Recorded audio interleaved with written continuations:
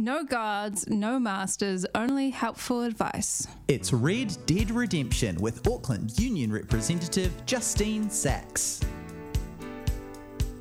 Kia ora, Justine. How are you today? Kia ora, Rachel. I'm good, thanks. And you? Good, thank you. Nice to hear from you. We've got some questions from the BFM listeners. Do you want to start us off there, Zoe? What have you got? Yes, sure. So this person says, what are some good things to ask at job interviews from a union/looking out for myself perspective? I had a good think about this, and I made a little list, and I think I could go on for quite some time. So just want to flag that. But in terms of asking at a job interview, I would ask about the workplace culture, and big red flag would be we're like a big family here, because that basically says to me that this workplace doesn't have any boundaries. The other thing I would want to ask about was how pay reviews and pay rises work and the opportunities for professional development. The things I would look out for just in terms of like any contract, right, is just making sure there's no 90-day trial, making sure there's no clause saying you can't discuss your salary. Both those things would be a big red flag for me that this isn't a very supportive workplace, because neither of those things are legal. Well, you know, they're legal for some small businesses, but the 90-day trial, the salary thing, that's only illegal if you sign on the dotted line that you're not going to discuss your salary. So if an employer puts that in, it's a pretty big red flag. And ask about work-life balance. That's something I would definitely ask. Like, how does this company support my work-life balance? I think, you know, it's a tight labour market, so it's definitely the time to be asking these kinds of questions of employers and kind of turning the tables a little bit. So really encourage people to go for it, yeah. And I think that's a fair point to add there as well. It can be quite a scary thing when you're trying to get a job and maybe it's a job you really want to ask those questions, but, you know, you should feel like that's an okay thing. Is that right? Absolutely. I mean, I think you've got to, you know, sort of analyze the playing field, right? Like if it's if there's not such a tight labour market, then maybe, you know, you do have to be a little bit more careful because it's just the power balance, right? But in the current labour market at the moment, it's really, really tight, and people, you know, employers are desperate for workers, and I think it's a good opportunity to kind of balance that a little bit and demand better at work. So I think, don't miss out. Like, definitely ask these questions. Cool. That's good to know. We've had a text from someone who said, hey, Justine, people at work have started questioning whether we should still be able to work from home. COVID's still a big factor for me, and I've also just found it so much better with my schedule to be able to work from home. I'm feeling the pressure from my colleagues who've chosen to go full-time back into the office. Any ideas?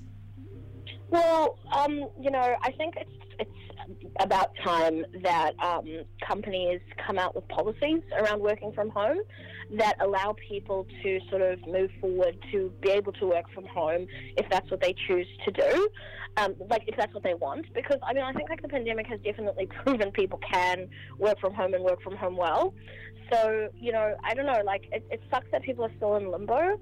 A lot of companies have gone ahead and said, okay, you know, we have a flexible policy, or they said, okay, we want to develop a policy around around work. And so I guess, like, I would encourage you to have that chat, you know, to say, like, I actually think we should have a policy around it. It shouldn't just be like this limbo, like, wow, there's still a pandemic, because actually working from home should be a thing even outside COVID, right? Like, for people who can. Yeah, I don't see why it shouldn't be able to. You know, a lot of places, you know, like in America, where people have forgotten there's a pandemic, they're still doing hybrid, like working from home. Lots of places offer remote work, so it's becoming really normalized. So I think you should definitely feel confident to just say, like, I think we should be developing a policy. We've been working really well. I don't see any, you know, need to have a blanket rule that everyone needs to return.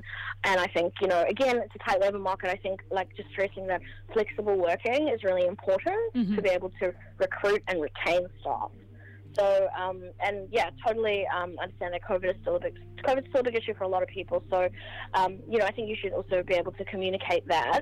Don't feel peer pressured by your workmates, though. I mean, like, yeah, why would if they want to go back into the office, that's their, you know, cup of tea. I mean, if your boss is supporting you, I think you should definitely feel sort of confident going forward. But I think workplaces need to have policies around this. So that's what I would try to initiate, Totally. Okay, good one there. We've just had one come through on the text machine from someone who says, how does one get into union work and where should I start? Well, so in terms of like working for a union, I suppose, the way that you get involved in that is you become a union member. So unions sort of are democratic institutions, and when you're a union member, you have the ability to engage in unions to become a workplace rep, like a delegate, that's what we call them, or attend trainings, or just get involved in the democratic process. And through that, you kind of get experience with the union and how it works. And, often when there is like openings to work for a union, they will hire someone who is a workplace rep already, because they're known, they're trained, and they know what's up, and they share union values. So that's pretty much my number one advice is join a union, get involved, be engaged, and wait for the opportunity. That's my best advice for that. Good advice. We've got one last question here, Zoe. What is this one? Yes, okay, so this person says, how much say does a boss have over what you wear to work? I've heard my boss, a man, telling other employees, all women, that their shoes are too loud and clumpy and their perfume is too strong and distracting. Really doesn't sit right with me, but don't know where to go or what to do, as he's the boss. Other employees say they don't mind, but I don't like it. It's got weird vibes, I'm not gonna lie. Yeah, that's really strange. He sounds like a toddler, but anyway. Your shoes are too clumpy. Your shoes are too clumpy. Like, excuse me?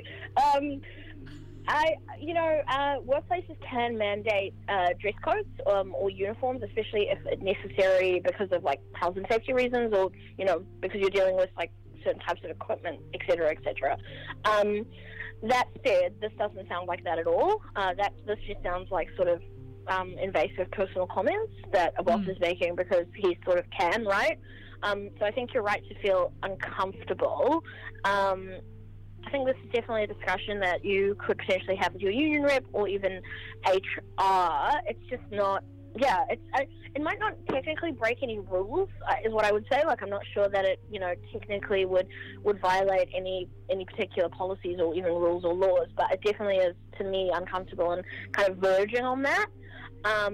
So I think, someone needs to have a talking to him about professional communication, because that's a personal comment about someone's smell, what someone's wearing. It's just, it's not cool.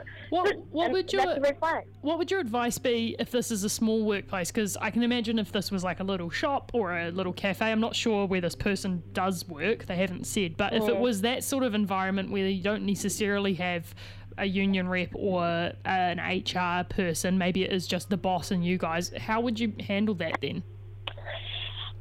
I think in that case, it would depend on the person who was at the receiving end of those comments, wanting that to progress in any kind of way. Because I think, as I said, what I would say in all sort of situations like that is like it's always better to have a collective effort. Yep. So it's like collectively we want to raise this issue, because I don't want in a small business for someone to single themselves out. I think that can create risk, and sometimes people will be brave and they will do that, and I think all power to you, and that's awesome. But I would generally say that making it a collective issue is the best way to go about that, and it sounds like in this case that the person on the receiving end isn't willing to do that, and I wonder if in a small workplace, unless you are brave and willing to discuss it with your boss. I mean, I think, in a perfect world, you should be able to raise an issue with your boss in a professional way and have a good outcome. But we know that, especially in small business, like in the small business kind of world, people will take it personally and often be very unprofessional. Yeah. It's a tricky one. Yeah, it is a tricky one. But talk to your colleagues is always a good place to start. Solidarity. Talk to your colleagues. Solidarity forever. Thank you, Justine, for your excellent advice as always. We'll talk to you again in a fortnight. Take care. Take care. Cheers, Rachel. Bye. Yeah, take that, the man. Red Dead Redemption with Auckland Union representative Justine Sachs.